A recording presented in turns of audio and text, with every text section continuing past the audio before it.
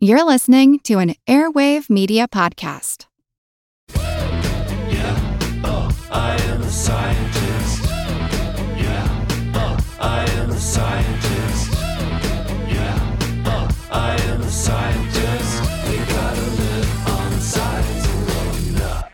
Welcome to Unbiased Science, where we bring scientific method to the madness. We're your hosts, Dr. Jessica Steyer and Dr. Andrea Love. And this week, we're doing something a little different. So the first part of the episode, Andrea and I are going to kind of set the stage and air some of our grievances with the fact that policies are often set and passed that impact our health and sort of relate to science. However, scientists are not consulted, and a lot of the policymaking is actually based on misinformation and pseudoscience. And we have a lot to say on this topic. And then for the second part of the episode, we are going to share a fireside chat that we recorded previously with the amazing Sharon McMahon, who everyone knows. She's Sharon Says So on social media. She earned a reputation as America's government teacher. And we had a really fantastic conversation with her about government and policymaking. I think you'll really enjoy that conversation. So let's just take a step back for a second, Andrea. I think I sort of just gave a high-level introduction to some of our frustrations, but we have several examples, and we've done posts on these things, of course, but it's worth sort of pulling it together to speak to this, overarching issue, which is science. At least science adjacent policies not being informed not being passed in consultation with actual scientists.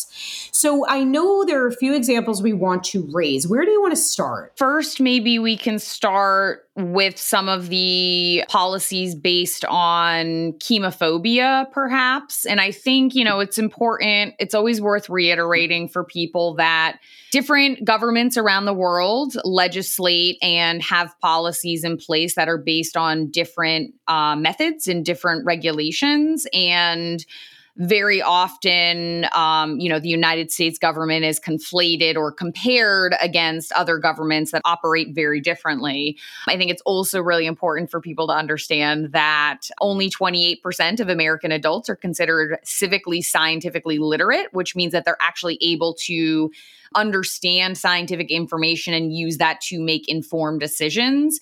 And in contrast, the proportion of American adults who think that they have civic science literacy is much higher than that. So what ends up happening is that people are being misled by false information and they are using that to make decisions. And I think it's really important for us to remember that people in political positions are members of the general population, right? They are not necessarily scientific experts. There are some science and medical professionals who have moved into politics, but by and large, if 28% of the adult population is scientifically literate, that sampling is going to be relatively similar for those that are making policies. And that's why it's really important that they truly do consult the experts and not people or organizations that kind of support their personal opinions or cognitive biases. And lest we forget, these politicians are also looking to be reelected. They're looking for votes. And so they're responding to things that they think the public wants to see, right? Correct. So another player that we have to address here is the role of media, right? And news outlets. And so when there are headlines splashed across all of our screens and papers raising concerns about a particular ingredient, I think a good starting point might be titanium dioxide. Yeah. The politicians are like, oh, look, the public is scared about this. Let me pass a policy that, will be a popular one. Yeah. So to that end, and I think this is something that, doesn't really see political ideology because we see these trends on both sides of the political aisle. But very recently in March of this year, March 2023, a Democratic California Assemblyman introduced a bill, which is now called California Assembly Bill 418, also known as the California Food Safety Act, that is seeking to ban several substances that are used in U.S. food supply. That included titanium dioxide. It also included brominated vegetable oil, potassium bromate, propylparaben, and red dye number 3.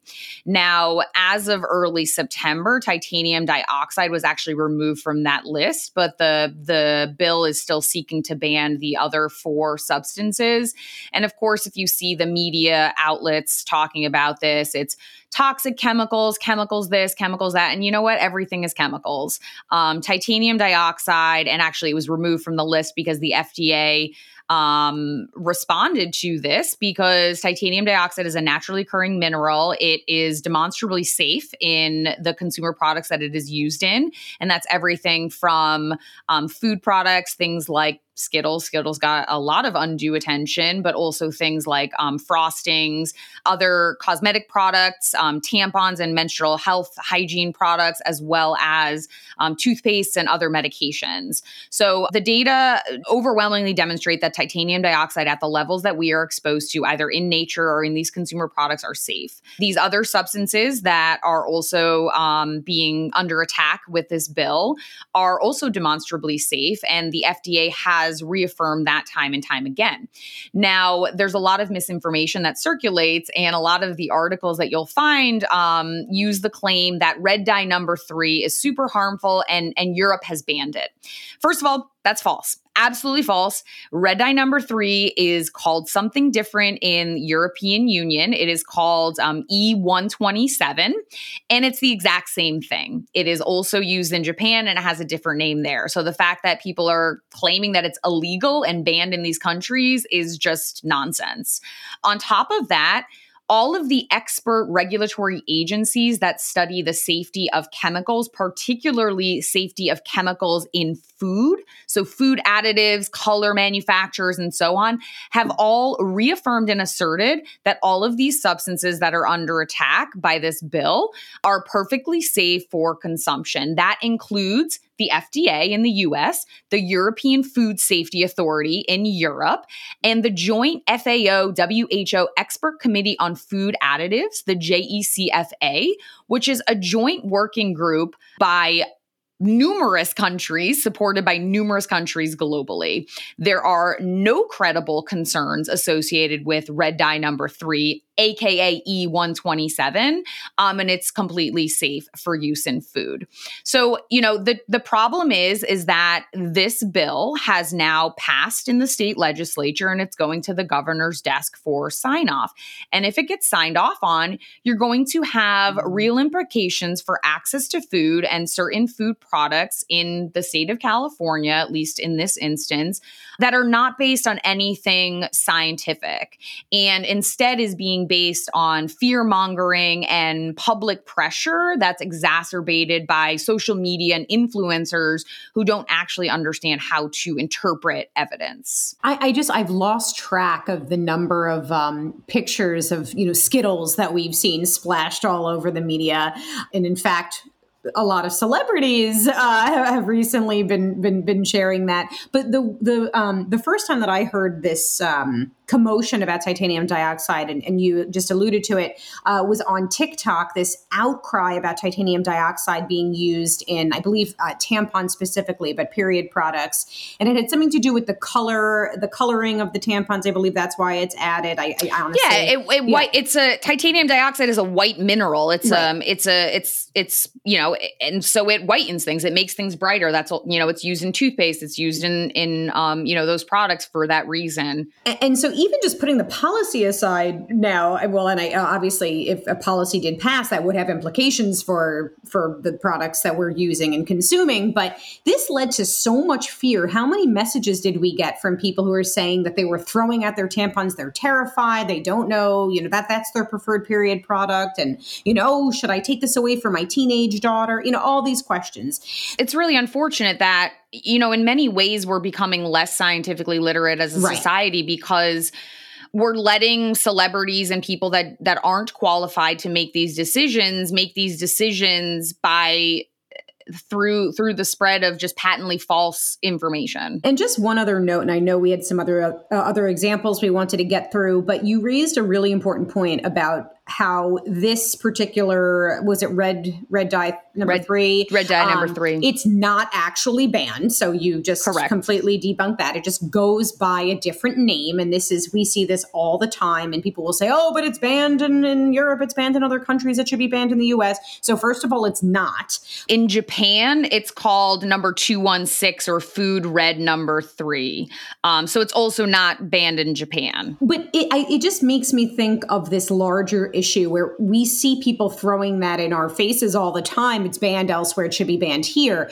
People need to understand that different countries have different assessment tools for assessing the safety of different ingredients, right? And so the US takes a risk-based approach, and Europe, for example, takes a hazard-based approach, which means that if anything even has the potential to be dangerous, it is often banned. Whereas in the US, we take a risk-based approach, which means that we take into account exposure levels. And so the likelihood of any harm actually occurring. And so at the dose, at the concentration at which the titanium dioxide in this particular example is present in our period products or in the foods that we're consuming, it is so minute, it is such a low level that it is not harmful. And so I wish people understood that when they they point fingers at the U.S. As having some, that our regulatory system is in bed with industry, and that's not the case. There are plenty of things that are, banned here that are permitted in other countries, including Europe. So it's just a weird false dichotomy. And I think it's also really important, again, to reiterate that just because there's some sort of legislation about it does not mean that that's based on evidence. And that's the same logic that's applied when people are using lawsuits as evidence. A lawsuit is not scientific evidence.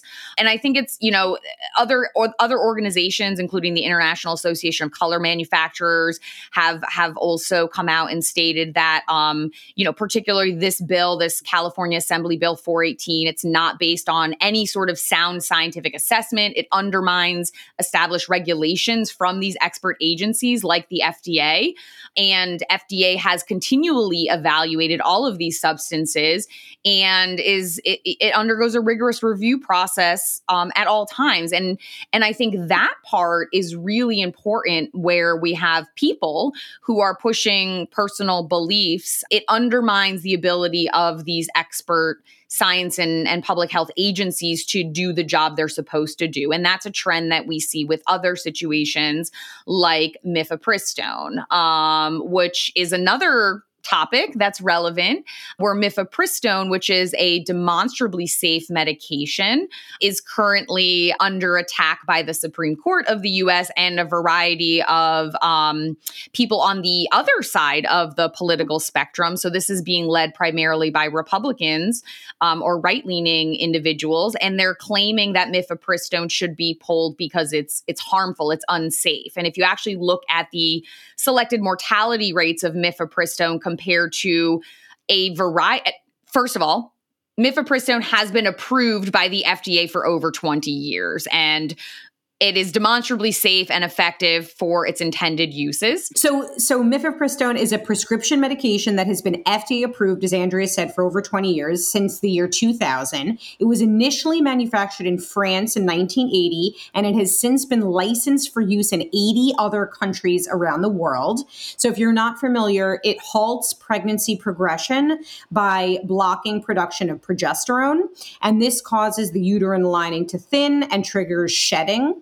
As a result, it is a safe and effective method of abortion that could be used in early pregnancy, 11 weeks or earlier. And it's used for induced abortion, but also in the case of spontaneous abortion, miscarriage, and other reproductive issues, such as blighted ovum. Absolutely. So, of course, the political insinuations have been that it's unsafe and it's harmful, and as such, should be pulled. It should be banned. So if you compare the mortality rates associated with use of mifepristone compared to a variety of other FDA-approved medications, including over-the-counter medications, which you don't even need a prescription. You can just go to your local Target or CVS or Walgreens and buy them, but also prescription medications. Something like aspirin has a mortality rate of about 0.0153%. Something like Viagra, which is a prescription that is very enthusiastically used by many people, has a selected mortality rate of 0.0049%. And then mifepristone has a selected mortality rate of 0.00065%. So it's orders of magnitude safer than things that we don't even think second thoughts about, consuming and using for their medical indications. Now, all of those medications that I just listed, and we have many others on other posts, are safe for use. Everything has a potential adverse effect risk, but the issue is that only one of them is being questioned for safety, and it actually happens to be the safest one when you actually look at the data. And this is, really unfortunate, again, because this is undermining the role of the FDA in order to monitor and approve the safety of medications as well as other consumer products such as foods, based on what's real and what's credible with regard to the scientific evidence. And unfortunately, it no longer is being empowered to do this in an independent manner. And whether we're talking about abortion medication or we're talking about foods or chemicals used in process and manufacturing of foods or consumer products, personal opinion and personal biases should not be the ones that are dictating what's going to be in the market and what's going to be available to individuals. It really should be guided by the evidence. And that's ultimately why scientific experts and expert agencies exist and should be consulted when these sorts of policies are being implemented. That's why it's so frustrating when it's being done under this guise of, we're passing this legislation for, in the name of protect health people, and safety, to make, when clearly, the data tell a very different story. That's the other thing when we talk, like it's all, especially with California AB 418, it's all, the news articles, obviously, there's a lot of people who have very, very colored personal beliefs that are, populated with chemophobia. And it's all like, we want our foods to be safe for our kids. Our food supply has never been safer, and it's very frustrating that this fallacy is kind of being propagated and exacerbated by social media and media outlets. And in many instances, they're not super receptive to wanting to talk to scientific experts because, it's not as clickbait worthy in some instances, that, things that instill fear, things that instill anxiety are more effective to, grab people's attention. So Andrea, just to round out this conversation before we turn things over to our fireside chat with Sharon, did you want to chat? I know there was an example in the Lyme disease world. Lyme disease is obviously cannon fodder for misinformation and has been for decades, but we did see a similar situation where former Connecticut Senator Richard Blumenthal, who happens to be a Democrat, as I said, we've got these sort of chemophobia and misinformation and non-evidence-based practices happening on all sides. He went after, when he was the Attorney General, he went after the Infectious Disease Society of America because of false information and public pressure and personal biases about their clinical guidelines for diagnosis and treatment of Lyme disease. And because of that undue attention that he kind of garnered with regard to Lyme disease, that really accelerated the rate of advocacy organizations that spread fear-based messaging about Lyme disease, about chronic Lyme, which we've discussed at length on other episodes, about treatment guidance and all of that. And again, none of that is based on evidence. And it actually led to multiple lawsuits against the Infectious Disease Society of America, which is one of the expert agencies and organizations in infectious diseases. And again, they should be empowered to do their job as scientific and clinical experts.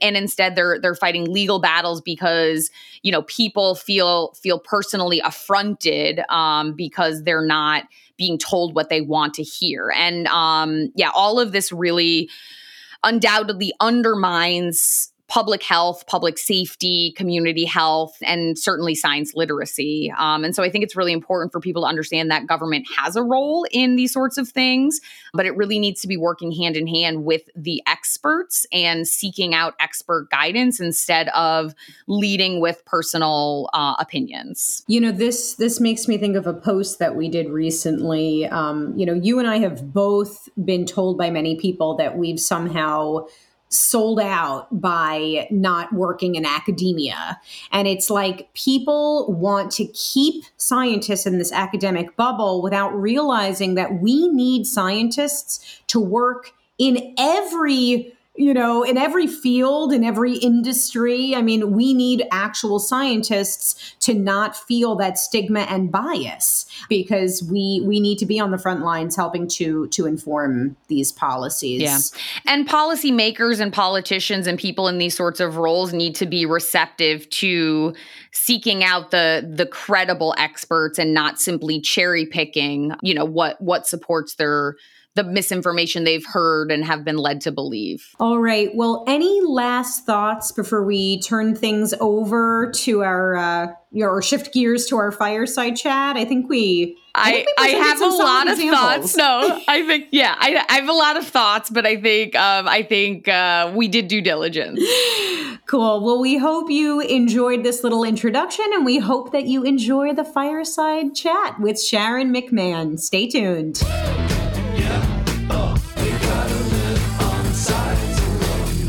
All right. So without any further ado, we are so excited to introduce today's guest, who honestly needs no introduction, the one, the only Sharon McMahon, also known as Sharon Says So on social media. Sharon, thank you so much for joining us today. Oh, it's truly a pleasure. Thank you for inviting me. And I was telling Sharon just before we hit record that I'd say the number one recommendation we get for a guest on the pod is Sharon McMahon. You have to have Sharon on because Sharon, it's like you're a trusted source of unbiased information in the government world, and we're obviously trying to do it similarly in the science world. So, yes, thank you. Exciting stuff. Thanks for having me. Yes. All right. So a little bit about Sharon. Sharon is a former high school government and law teacher who earned a reputation as America's government teacher amidst the historic 2020 election proceedings for her viral efforts on Instagram to educate the general public on political misinformation. Sounds familiar. Through a simple mission to share nonpartisan information about democracy, Sharon has amassed hundreds of thousands of followers online. And actually, I think you're at 1 million on Instagram, which is wow. Affectionately called the Governerds, who look to her for truth and logic in a society plagued by bias and conspiracy. So we'll tag all of Sharon's pages and her website in our show notes, but you can follow her amazing content at Sharon Says So. Again, we'll tag her. Just so excited about this. All right. So my background, as you all know, is actually in public health, but specifically in health policy. There are my dogs. Thank you. And we get a lot of questions about health policy, and there are a lot of different directions and topics that we could cover. So I just want to sort of set the stage for what it is that we are and are not going to talk about today. And then I'll turn things over to Andrea and of course to Sharon. So just setting the stage, the U.S. Department of Health and Human Services is a cabinet level executive branch department of the U.S. federal government created to protect the health of the American people and provide essential human services. So its motto is, quote, improving the health, safety, and well-being of America.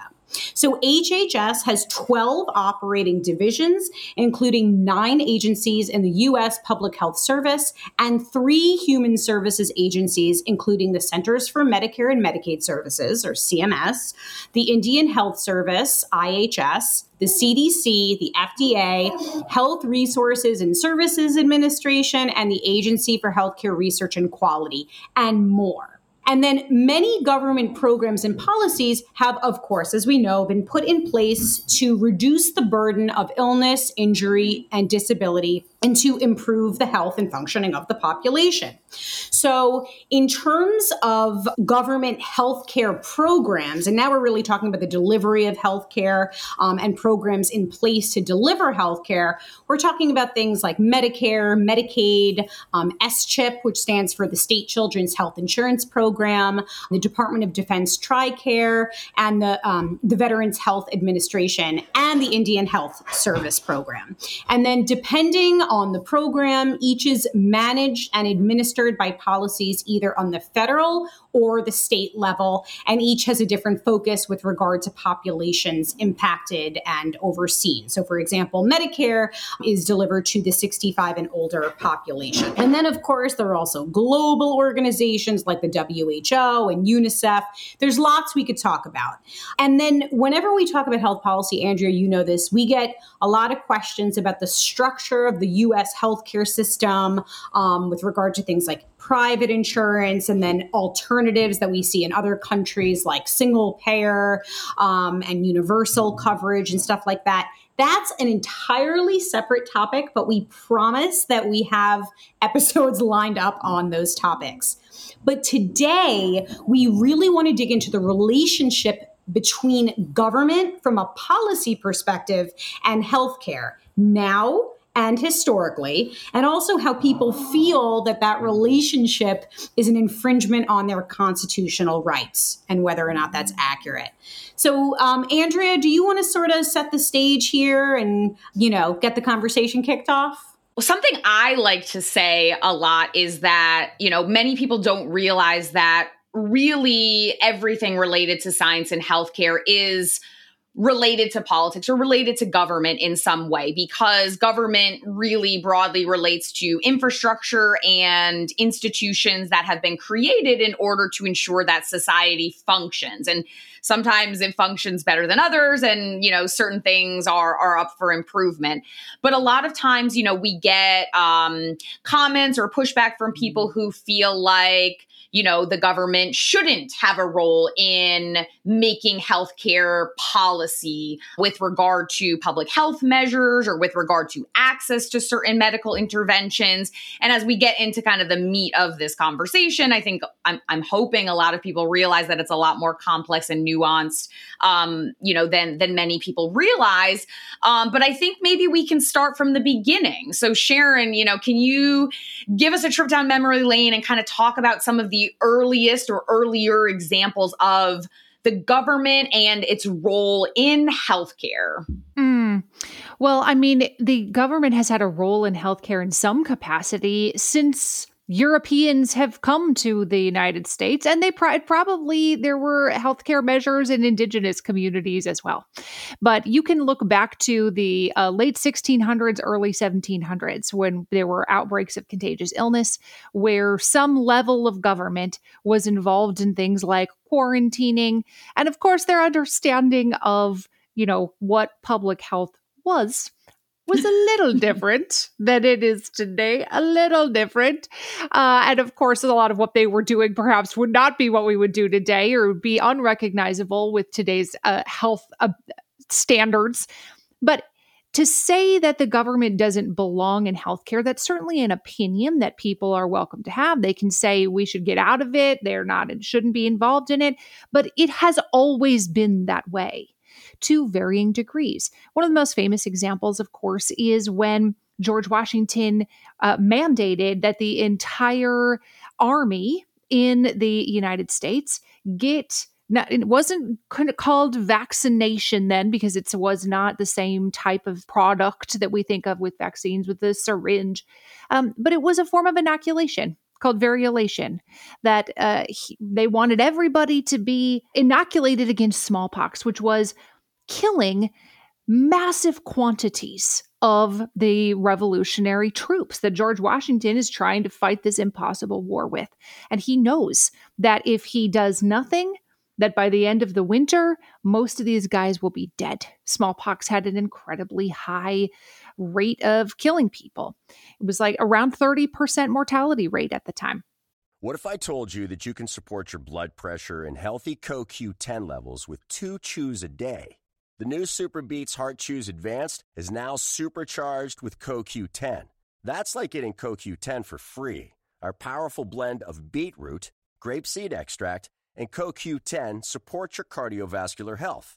Visit radiobeats.com and find out how you can get a free 30-day supply on bundles and save 15% with the promo code DEAL. And so if he did nothing, they were all going to die. And they're all living with incredible malnutrition. They're all living in incredibly close quarters. They do not have appropriate gear. All of these things are, making it more likely that they'll catch it, and also making them less likely to be able to fight it off. So it involved, secretly, I might add, it was not a like, hey, everybody, come on down, 8 p.m. We're going to get you, make sure you're, inoculated. He had to do it secretly because he knew there would be public pushback, but also because of the way that it worked. The idea was that they needed to make you a little bit sick so you wouldn't get a lot sick later.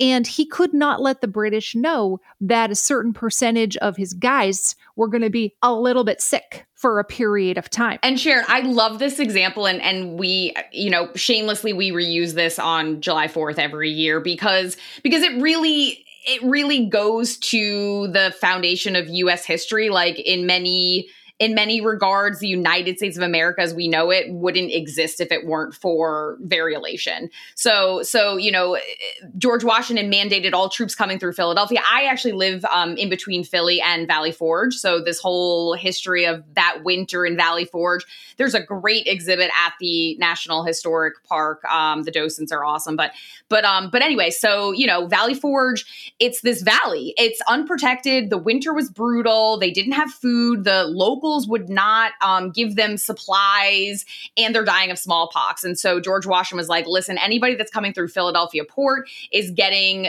inoculated, essentially. And you're absolutely right. It reduced smallpox mortality from 30% to about 3%.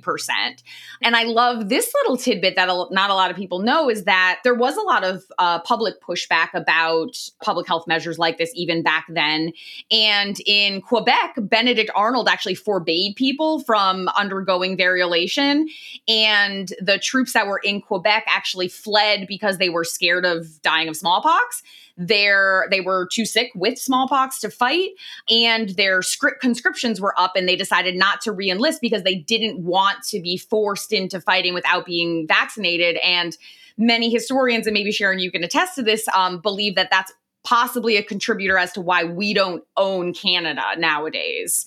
And so, we like to say, okay, well, these public health measures and specifically vaccine mandates have really led to the birth of the country in many ways. There are also examples of people who openly advocated for variolation, like a minister from the pulpit, one specifically whose name was Cotton Mather, who people were so angry that he was doing that they firebombed his house. Yes.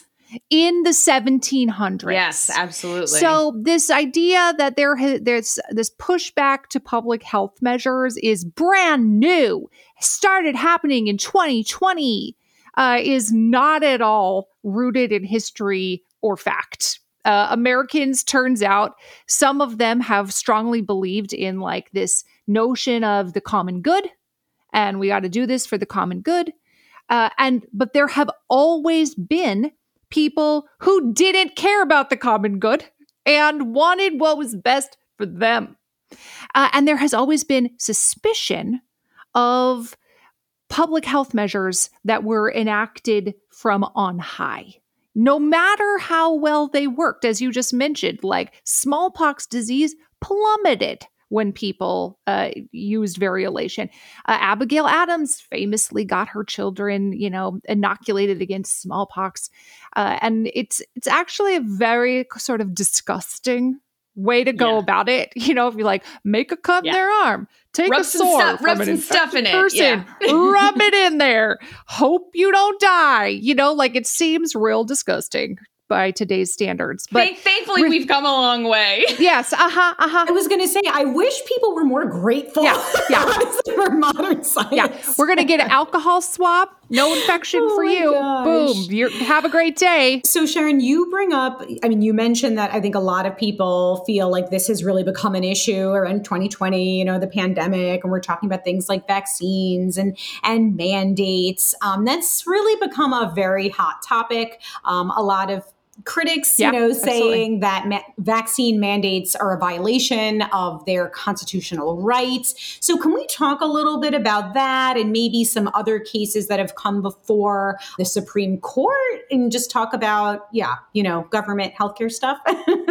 Yeah. And actually, maybe Yeah. before we do that, if you can give everyone just like a primer of like the formation of SCOTUS and like what the intention of it was, and then, the decisions regarding constitutional rights of some of these healthcare mandates. Do you mean the formation of the Supreme Court from its inception, or like recent? Maybe like, early 1900s, late 1800s, when we talk about some of the cases that kind of became precedent for upholding the constitutionality of some of these public health interventions. The Supreme Court has always, its pendulum has always swung ideologically. That's the nature of government in many ways. It's just like the pendulum of the presidency and Congress has swung back and forth. That said, over time, the Supreme Court has heard a number of cases related to public health measures, and they heard a bunch of them recently during the COVID pandemic. But these were not the first public health cases that the Supreme Court has ever heard. One of the most famous and still frequently brought up cases is about vaccination, Jacobson v. Massachusetts, and whether or not a person has to get vaccinated. And this is something that I think, vaccinated against a contagious illness. This is one of the things that I think people sometimes lose sight of, which is that there is a difference between you must do this and we are going to hold you down, strap you down, and subject you to anything that we want, which is what we're thinking of in terms of Nazi Germany, where people were involuntarily subjected to horrific medical procedures. That's, I think, what people are thinking of when we're talking about vaccine mandates, that somebody's going to come to your house with a gun and be like, take the shot, or strap you down, force you to do it. That is not what is happening in the United States, fortunately. And if it is what is happening, then we need to put an end to that right away, right? Like that cannot happen. So what we're talking about when we're talking about vaccine mandates is being required, in the case of Jacobson v. Massachusetts, required to get this inoculation or pay a fine. That is what happened in Jacobson. Do this or pay a fine. And the person in that case did not want to pay a fine because he believed that being required to get this inoculation violated his sort of personal autonomy, his belief system. And there has always been a tension in the United States in a variety of ways, health and otherwise, and other types of public policy, between people's individual religious beliefs, their religious liberty, and public health. There has always been that tension going back to Jacobson v. Massachusetts from the 19th century, this tension between personal beliefs and public health. So that's also not a new idea in the United States, that there is a tension between these two things. Now, some people fall on the side of there are no organized religions that forbid you from getting something that stops communicable diseases. Just get it. There's some people who feel that way, and other people who feel like it's my religious belief if I say it's my religious belief, and I am allowed to say whatever I want about what it is I believe. I believe that that's what God told me to do, and God told me to do it, and that is my religious belief. So you have this sort of wide spectrum of what actually constitutes a sincerely held religious belief. And one of the things the Supreme Court has said over and over is that people are allowed to have those sincerely held religious beliefs, and government is allowed to have restrictions on types of activities, and government is allowed to say, you are required to participate in this public health measure if you wish to do X, Y, and Z. For example, you are allowed to, government is allowed to say you need to wear a mask on an airplane if you wish to participate in air travel. You are required to, do X, Y, and Z thing if you wish to do A, B, and C. So this tension has always existed, and routinely, with a few exceptions, the Supreme Court has come down on the side of, yes, people can have their sincerely held religious beliefs and not receive whatever medical treatment it is that they do not wish to receive, a blood transfusion, a vaccine, whatever it is. And additionally, government is allowed to enact public health measures for the benefit of society. I love the kind of comparison. It's not mutually exclusive. You're absolutely right, and I think a lot of people kind of get hung up on that. And you make several great points that the Supreme Court has held repeatedly that these beliefs. You can't pass a law that would impact a single person, but these laws that benefit society as a whole and the health of society is really essential for the functioning of society. Those are within the scope, right? And, we talk about liberty and freedom and all of that, but it's not freedom from consequences. They're not being forced. They're not being restrained. They're not being tormented or tortured. But if you opt to not do something to participate in certain activities of that collective society, then there may be repercussions or fallout, like a fine or like not being able to send your child to public school if you are in a state that have vaccine requirements and you don't want to get them vaccinated, or not being able to ride certain types of transit or so on. So I think it's a really important distinction to make. You two will know, and I'm just ignorant. By the way, government was always my worst subject in school, and I wish I had a teacher like you, Sharon. But, we hear a lot, on the basis or opting out of vaccines on the basis of religious exemption. Like, I don't know. How does that happen? Like, on what grounds? Like, is it written somewhere in some religious document? I'm just trying to understand, how do we assess the credibility of those claims of exemption? That's where I get a little confused. Yeah, that's a great question. And the Supreme Court has routinely said that we don't assess the credibility of somebody's beliefs. The test is, how sincerely held are they? That is the test. It's not, well, I see here in your holy book that it says don't inject things with a syringe, and thus your beliefs are credible. It is not about the credibility of one's beliefs. You are allowed to have the most outlandish beliefs in the world. You can believe that the flying spaghetti monster exists and that is your deity. If you sincerely believe it, that is protected under law.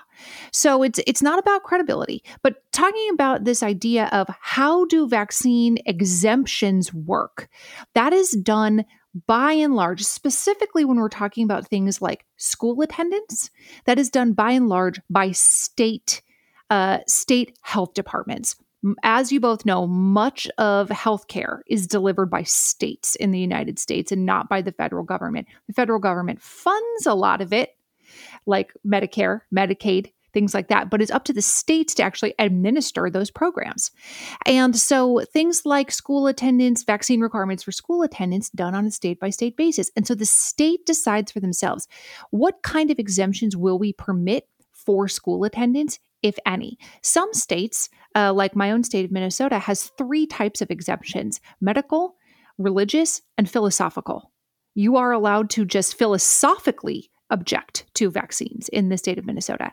Other states have, like New York, for example, have almost no exemptions, where it is extremely difficult to even get a medical exemption of, like, my child has a legitimate allergy to the stated ingredients on the package insert. They legitimately will have anaphylaxis. Even under those circumstances, it can be difficult to get an exemption in other states.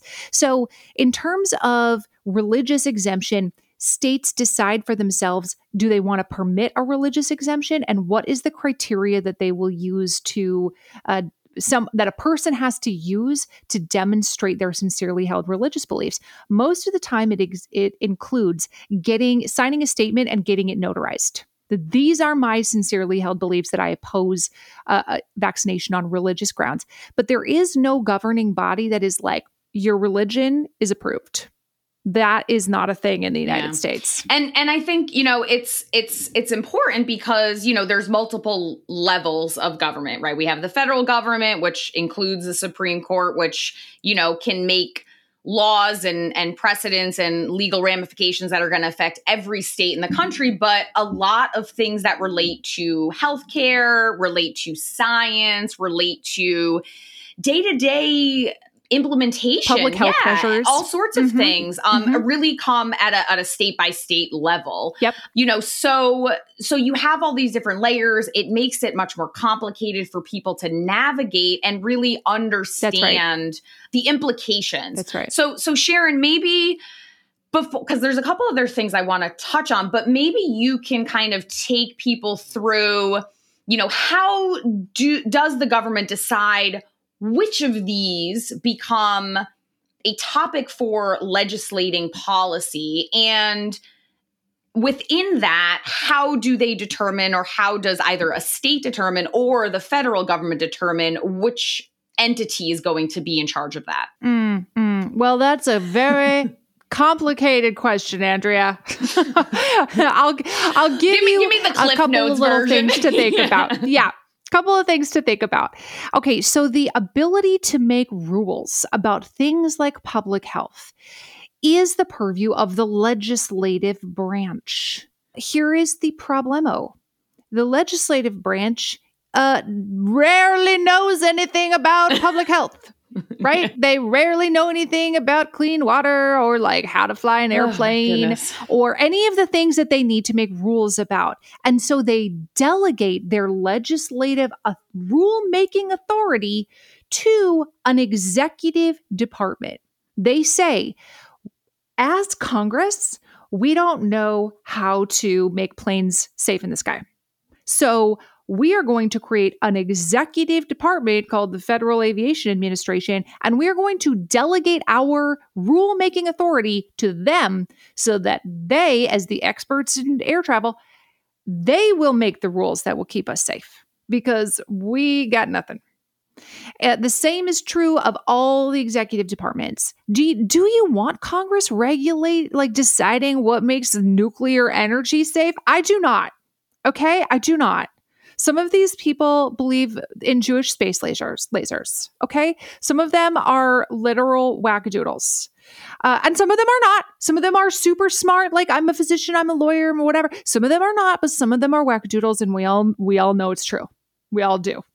I don't want that person deciding, like, should I have a nuclear fallout in my backyard? I don't want that. So I want somebody who actually understands how that thing works to make those rules. And the same is true of things like health programs. It's also true at the state level. The state legislative branch delegates their rule-making authority to executive departments like the state health department.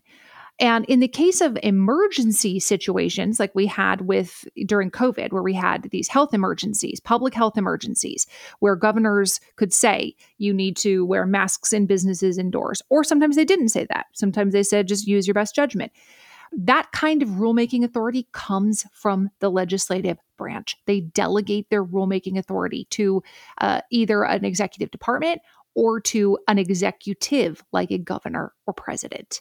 So sometimes there is something called the major questions doctrine, which is where that executive department is overstepping their rulemaking authority, where they're making rules that are like, say what now?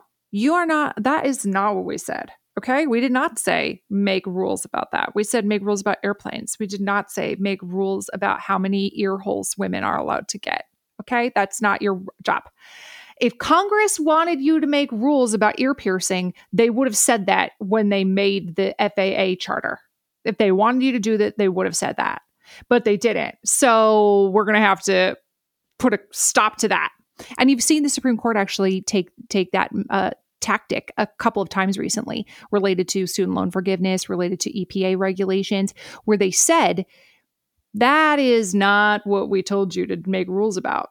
We did not say forgive student loans. We did not say use the following things to create clean air and clean water. So the major questions doctrine is part of what reins in the executive branch from going haywire and willy-nilly and making rules about things that are completely unrelated, that oversteps their bounds. That is so interesting. And also, I think the structure is kind of ripe for manipulation in all layers, right? We've seen what happens when legislative arms, refuse to do their work. We've seen when the Supreme Court or other judicial arms overstep and impart a non-impartial opinion on something. So maybe we can dig in because there is this disconnect, right? There's this disconnect with regard to, first, a lot of people don't really understand that the executive branch does not have final say on everything, that, if a governor or president wants to do X, Y, or Z, often they, it's really managed by, the state or the federal legislature or, the Senate specifically, or the House specifically. And so there's a lot of, just general misunderstanding, but there's also a lot of strong opinions and often disconnects with regard to, how the government is involved in science and healthcare. Many people, want it to be very selective or want it to cater to their personal beliefs, whether those are political, religious, philosophical, at the expense of other people's personal, political, religious, philosophical beliefs. So, let's use some of these controversial topics, because we're never controversial. So, we don't want the government to be involved in mandating vaccines for public health, but we want them to regulate and control the ability of people to access abortion or other healthcare measures. We want private employers to provide healthcare or insurance coverage for healthcare, but don't want them to kind of pick and choose and use high deductible plans or plans that don't grant a lot of coverage, or it imparts their personal ideologies, and so certain things aren't covered or are covered. So how do we reconcile this disconnect with regard to the government's role, when it seems sometimes that, they're making different decisions for topics that are really kind of under the same umbrella? Yeah, that is a very common way to feel. I don't know anybody who is like, I agree with all of the government's decisions on any topic: health, science, airplanes, ear holes, doesn't matter what it is. Very few people are like, that's right, that they did it correctly. In part because democracy is very inefficient. That's one of the downsides of democracy. As much as we love it, as important as it is, it's inefficient. It takes a long time. You sometimes have bad actors making decisions. You have people who are very unqualified to be making these decisions, That's just a reality of democracy, is that sometimes weirdos get elected, and weirdos who have financial ties to certain groups or certain industries, and they feel beholden to those certain groups and industries. So there are a variety of things involved in government decision-making that confound the system and that make people, average, ordinary person, think to themselves, listen, your logic does not hold water. Why is it okay for you to make decisions about X health thing, but not Y health thing? Or vice versa. I don't want you to make decisions about X health thing, but I do want you to make it about Y health thing. Because the system, democracy, and specifically United States democracy, it was set up to be complicated. It was set up to be complicated on purpose. It's complicated on purpose. It's not just you. It's not just the listener being like, why is it so complicated? No, it's complicated on purpose. The more complicated it is, the harder it is to co-opt and corrupt. So in some ways, having additional layers of complication makes it harder for a single individual to just railroad over an entire system, makes it much harder for a dictator to come to power and seize control and do everything that they want to do. So yes, the complications are infuriating sometimes. Yes, sometimes crazy people come to power and do things that are nonsensical. But sometimes that actually is also a protective mechanism in that it makes it really, really difficult to screw up the entire system with like one little stick in the wheel. So I can't give you an answer, Andrea, that is like, here is why the government makes rules about sunscreen. Why do we treat sunscreen as a drug in the United States when it's considered a cosmetic everywhere else? And we make all of these really high-tech filters that are in use in like Australia, Japan, Europe. Those are all acceptable everywhere else, and they seemingly have higher health standards than we do, but we can't use them here.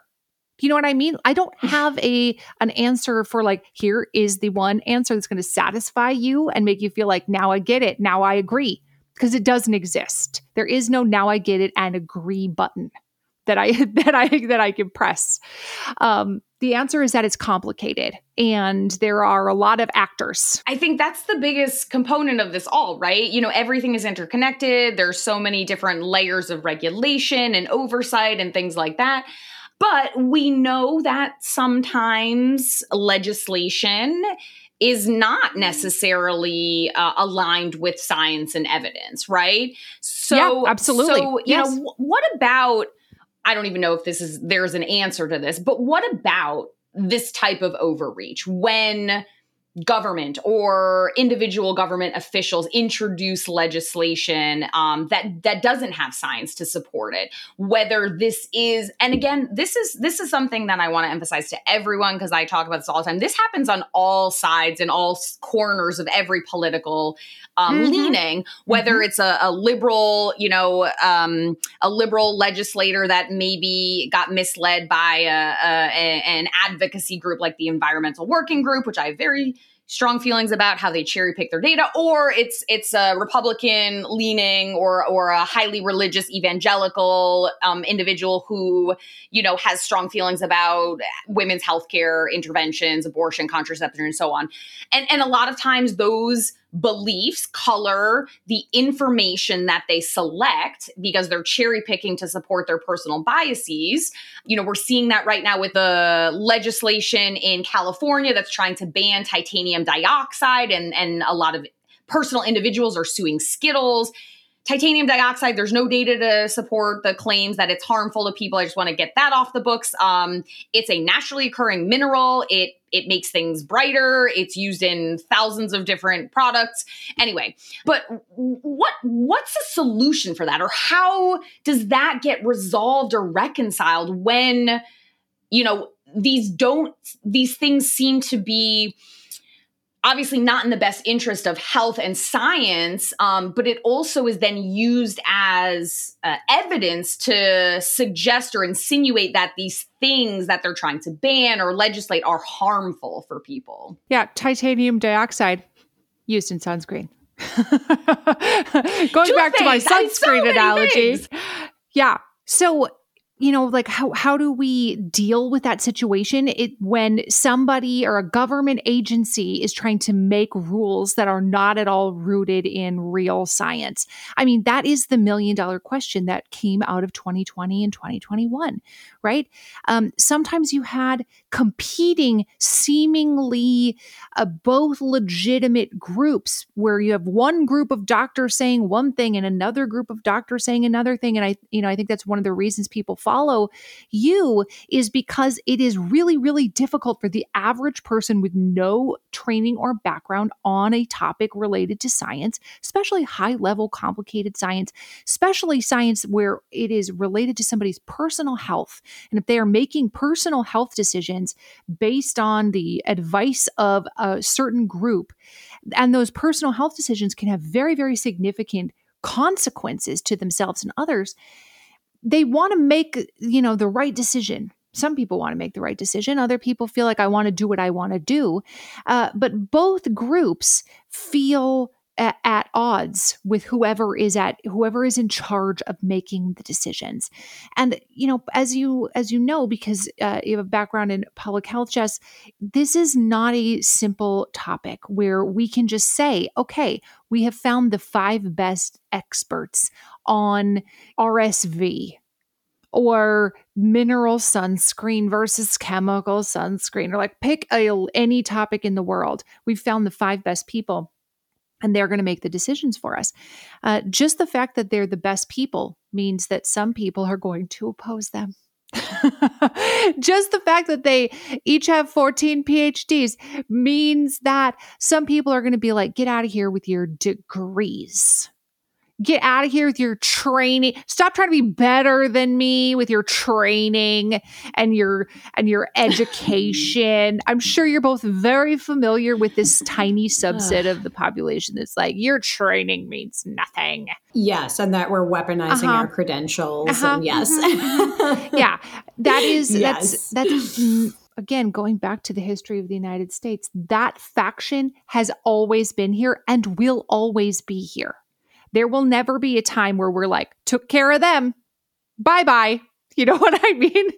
That's not a thing. So, Sharon, I feel like morale is low right now, though. And I mean, across the board, this is not just specific to science or healthcare. We're chuckling because, we get a lot of messages sort of indicating this. And so I guess, do you have any messages for folks who feel like, things are bleak? Is there anything actionable that we could do, especially for people who feel that the government shouldn't be involved in healthcare or health policy? Anything positive to share on this front? Well, I think, in today's sort of modern era of mass communication via viral social media information, that the work that people like you are doing, it is very clear how important it is, how needed it is, and it is actually really impossible to measure the impact that you're having. So I would encourage people who feel like, all I get is hate. All I get are mean DMs. It's all mean DMs 24/7. Like, I'm very familiar with this. Sure you by the way. are. Okay, like the mean DMs. You Of get course. them? How could anyone be mean of to course. you? Of course. Yeah. What? You're so, what's the word? I'm looking diplomatic. I'm You're But it so doesn't. I'm it generally doesn't matter. a nice person. It doesn't matter because no matter what you say, you're going to offend somebody on some side of some true. belief. That's right. Something. It doesn't matter how nicely you say it. If the person is like, I don't like the words coming out of your mouth, they are definitely going to send you a mean DM, which I'm sure both of you have received your fair share of mean DMs. So what I'm trying to say though, is that for every mean DM, there are probably 10 to 20 people who are like, I learned this important thing from this website, and I now know about A, B, and C and didn't know that before.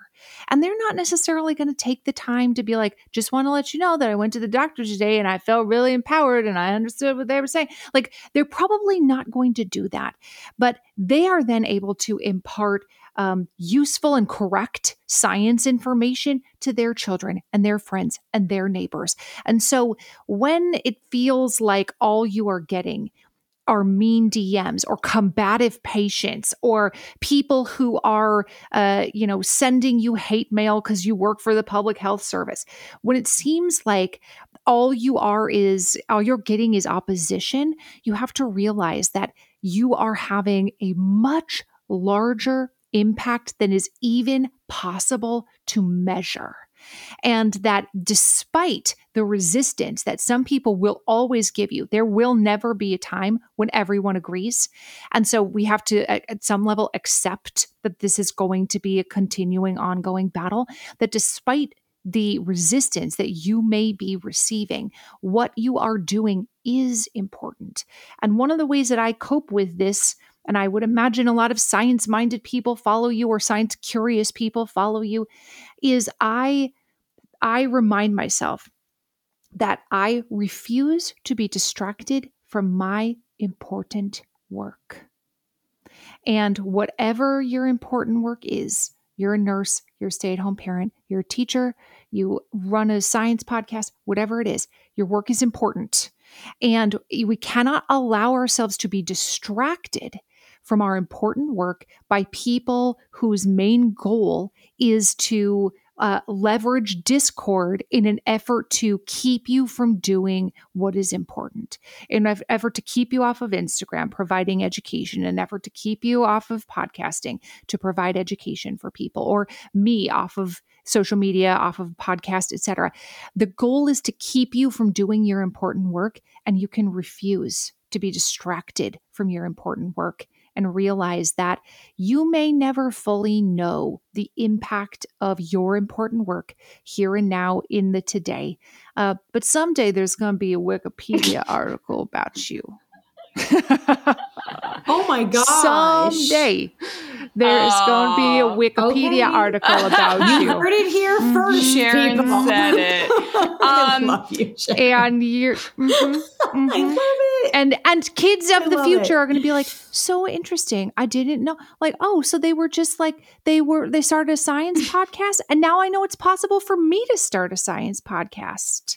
You don't even know We what love the that. impact you're having is. Well, likewise, Sharon. Yes. Really, you're amazing. So I'm going to give like the TLDR here. So government, since the dawn of time, since there was essentially structured government, has always been involved in science and healthcare and health policy. That's right. And it's not as simple as, well, I think it should be this way, therefore it will be this way, because there are many degrees of complexity and different types of structures of governments. And even within the US, there are different levels and layers of government. There's state, there's federal, there's different branches. And it can't really be distilled into a single, black and white, well, this is right, this is wrong, because government is run by individuals, and individuals have personal biases and beliefs. And unfortunately, those things can color how our decisions are made and how they weight certain measures. But the goal of a functioning society, and ideally the fact that our government, albeit sometimes frustratingly slow, the goal of how complex it is to ensure that there are layers of oversight to ensure that ideally in a perfect world, we're really doing the best for society as a whole. I like it. I will add. Yes, please do. Please. Yes, that the complexity exists for a reason. Sometimes there's too much complexity. I agree. Sometimes it's too complex. I agree with that. But the complexity exists for a reason.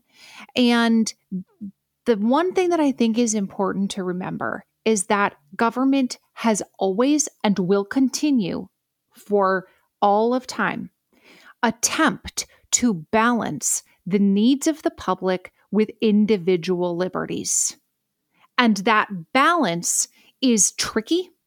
And what actually looks like something that is balanced is going to vary based on your viewpoint. Somebody with a background in public health is probably going to want things more balanced in the direction of public health. Somebody who has a different, say, perhaps religious background or a different philosophical bent might want things balanced more on the side of individual liberties.